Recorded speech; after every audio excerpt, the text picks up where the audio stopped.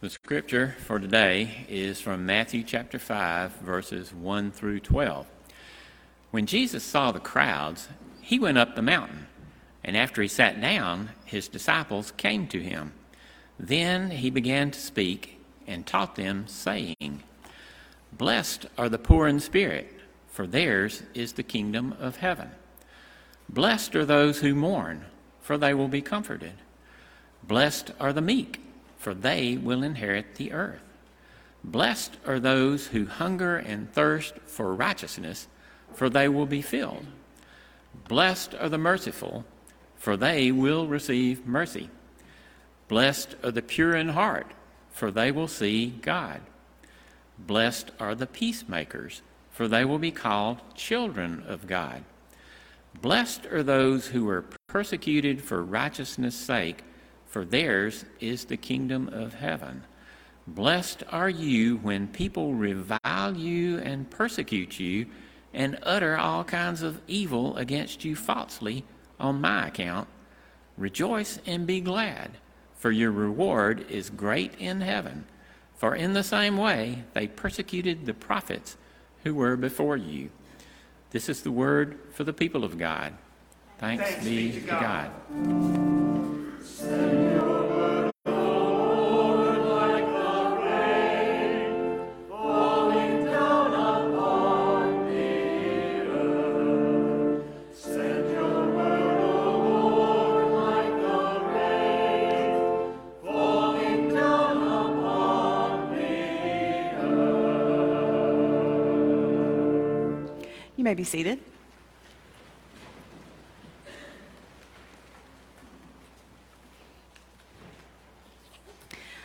This text that is before us today is a meaty one. I think Michelle, who just slipped out, would attest to that.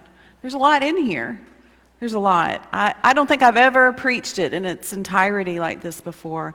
I've used it over the course of 8 or 9 weeks, digging deeply into what these words mean.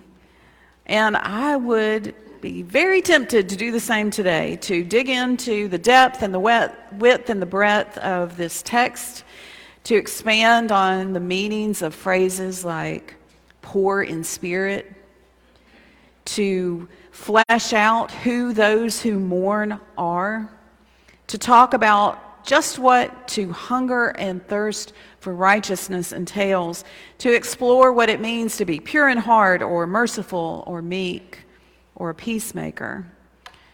There is a lot here, and if you see my sermon title today, Dig Deeper, you might be surprised right now to hear that I am not, in fact, going to dig deeper into all of these individual verses in all of these detailed ways, even though I very much would like to. And why? Well, it's because as we work through Scripture this month, we are focusing on the idea of zooming out and seeing a bigger picture. So with that in mind, I want to look at these verses in their original context, the story that's told here of Jesus teaching the crowd of people. I want to look at why the author of Matthew brought those words forward for the community he wrote to, and then what those words say to us today. So first, picture this. Jesus spoke to an actual crowd of people. And listen to how these blessings are phrased. Jesus says over and over again, "Blessed are, for you will be."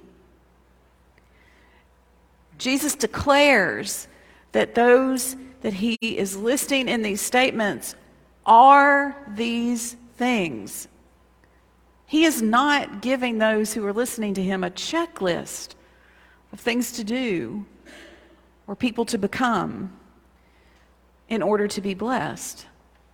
Jesus declares that this is who those who are true disciples already are. And then Jesus declares that those who are these people will be blessed. It's not conditional. Jesus declares a blessing for those who put their hope in God's kingdom. Now zoom out. Years later, the author of Matthew wrote these words down for an actual community. Throughout his gospel, the author of Matthew connects Jesus' life over and over again to prophecies. And he declares Jesus over and over again to be the fulfillment of prophecies.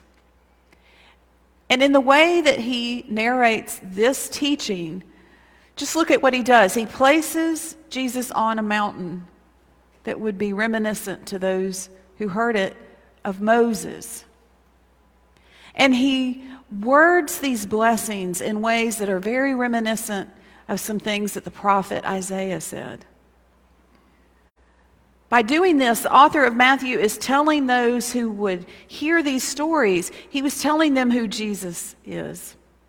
He is pointing out that the one who stood on that mountain declaring blessings was not just someone simply making observations about the world around him. Not at all. Jesus was declaring in an authoritative way what was. It was beyond prophetic. It was divine. Jesus was looking around a world that was frankly unheavenly and declaring that those who followed him with hope in a kingdom that was heavenly, that they would be blessed. And so Matthew brings these words forward into a community of faith that was facing its own challenges, many of them because of the fact that they were believers. Matthew brings these words forward to them, and they too are pronounced blessed. Blessed. No matter how contrary to blessed they were feeling. They were blessed to live in the hope that they had in Jesus. So zoom out again. The words of the gospel are here before us today, and they have something to say to us today. Now, we sit here in 21st century America, and we are inclined to read this text, as we read most of them, as individuals. We might search this text for a blessing that is spoken over us separately. We might look to find ourselves in this list of Beatitudes. Am I meek? Am I merciful? Can I be a peacemaker and get in on this? But again, these teachings are not a set of entrance requirements or a set of characteristics to work our way through. They are declarations about exactly who those who follow Christ are. Now, you may sit there and say, I am not all of these things. I just am not. And at this point, I believe that is where we are on the right track, because, church, hear this. These are declarations about a community of faith. Spoken first to a crowd of disciples, then to believers within the early church, and now to us. A community of true disciples, Jesus' words remind us, already is these things. Not because the members of a community are trying to check off boxes to qualify for some kind of VIP pass to heaven, but because these things are who we are called to be together as we seek to follow Christ. These things are who we are if we truly follow Christ. Jesus says that the poor in spirit are blessed, and the church recognizes herself in the witness she gives to a God who gives all the security and identity anyone would ever need. Jesus says that those who mourn are blessed, and the church recognizes herself in her cries of lament for the world, and in her work to join God in mission to it. Jesus says, "Blessed are the meek," and the church recognizes herself in the social principles which she holds dear because God holds them dear. Jesus says, "Blessed are those who hunger and thirst for righteousness," and the church recognizes herself in her prayers for God's will to be done and in her actions to make it so. Jesus says, "Blessed are the merciful," and the church recognizes herself in her acts of charity and works of justice. Jesus says, "Blessed are the pure in heart," and the church sees herself in her acts of worship and devotion to her one true master. Jesus says, "Blessed are the peacemakers," and the church recognizes herself in her work for reconciliation across all lines that divide us in the earthly kingdom that have no place in the heavenly one. Will we each be great evangelists or mission workers, voices for justice or sacrificial givers, prayer warriors or devout worshipers? Probably not. At least not all of the time. But together, we are great evangelists, mission workers, voices for justice, sacrificial givers, prayer warriors, devout worshipers, Christians. Jesus said so. Jesus declared in no uncertain terms who we are and pronounced great blessings upon us. We, as that blessed kingdom, are called to be an active participant in the coming kingdom of God in word and in deed.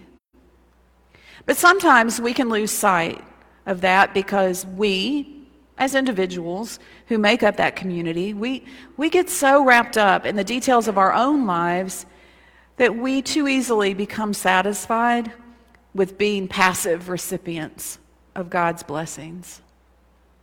And we as a church can likewise get too wrapped up in the minutia of church life, too secure in our old ways to see where God is calling us to do a new thing, too focused on our individual differences to see that the Holy Spirit put us together this way for a reason, too absorbed with needful but earthly things like bills and property to go outside of our own walls and simply take Jesus with us. The challenge for us is to step back and get a wider perspective on things. And we do that by digging deeper and asking ourselves some hard questions. Questions like, is the Holy Spirit working through us to not only preach the good news, but also to be the good news? Is Jesus' love felt in the hospitality, grace, and compassion for those outside of our fellowship just as much as for those within it? Have we joined God where He is at work in the world, or have we in any way closed ourselves off into a safe kingdom of our own? May we seek the Spirit's guidance as we ask these hard questions. May we zoom out and see ourselves as God already sees us and has blessed us. And may we dig deeper to become more and more fully who Jesus has already declared us to be. Let us pray. Merciful Heavenly Father, You have spoke blessing upon blessing upon blessing over us throughout time. Help us to truly see who we are called to be, who you have put together here in this community, in this time and place, how we are stronger together, how we bring each of our own passions and abilities and gifts together in a mighty way in your name. Help us to never stop seeking what you see in us and who we can be. Thank you for declaring us blessed. May we be a blessing in this world as we wait in hope for your kingdom to come in its fullness. In our precious Savior's name, we pray today. Amen.